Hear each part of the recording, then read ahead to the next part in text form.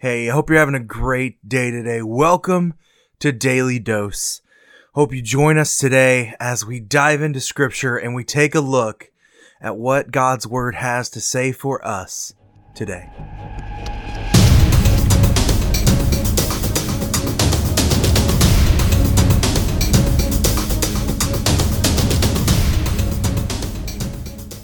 Hey, how are you doing today?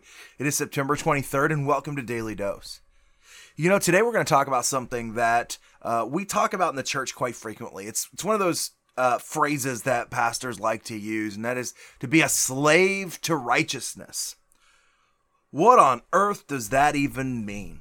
What does being a slave to righteousness even look like? Well, today we're going to talk about the difference between the law and grace. And therefore, if we are not condemned under the law, do we just not live in a abhorrent lifestyle just because of the grace? If you have your Bible, open with me to Romans chapter 6. Romans chapter 6, and look with me in verse 15. He says, "What then? Are we to sin because we are not under the law, but under grace? By no means. Do you not know that if you are present yourselves to anyone as obedient slaves, you are slaves of the one whom you obey, either of sin, which leads to death, or of obedience, which leads to righteousness? But thanks be to God that you, who were once slaves to sin, have become obedient from the heart to the standard of teaching to which you are committed. And you, having been set free from sin, have become slaves to righteousness.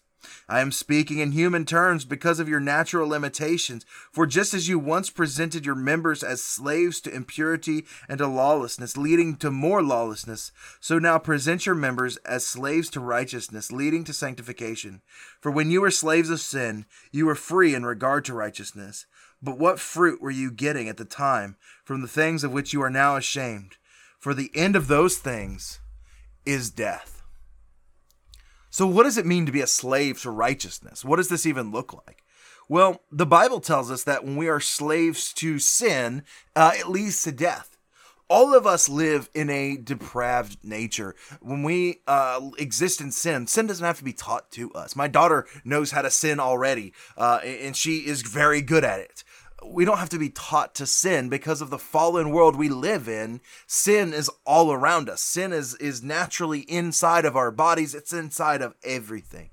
Sin is the reason that we have disease. Sin is the reason we have sickness. Sin is the reason that we have all of these problems because of the condition of the fallen world and the fallen man that we are today.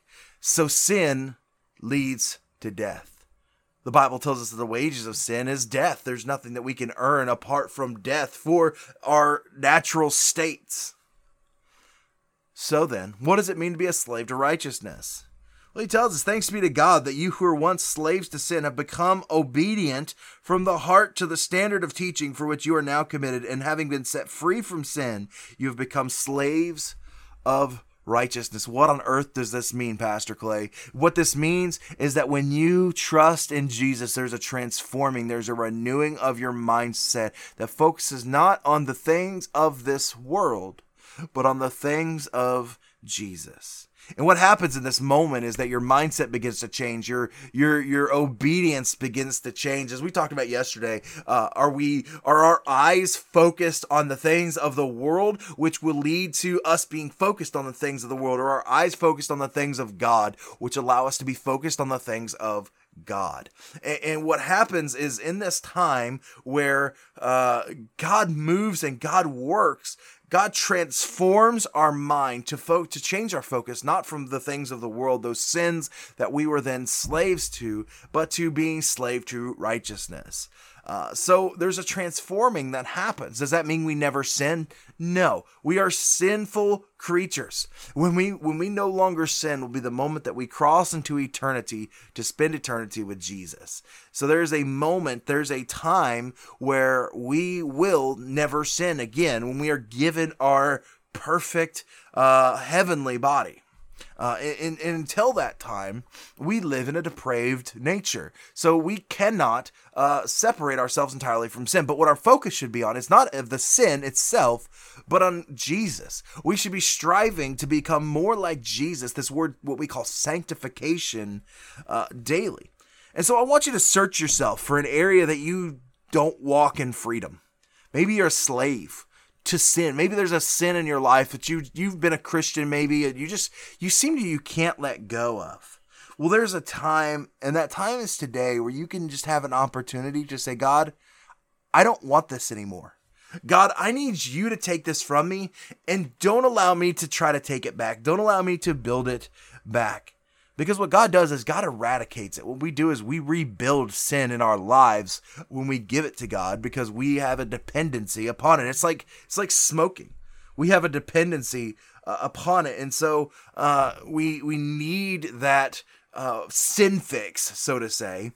But God takes that away and we rebuild that habit. So I want you to sift through these verses and just think of a time and think of a way which Paul describes being a slave to that sin, to that slave to righteousness and living in obedience of God, and fully embrace that today. Embrace that today. Become a slave to righteousness because of whom you obey.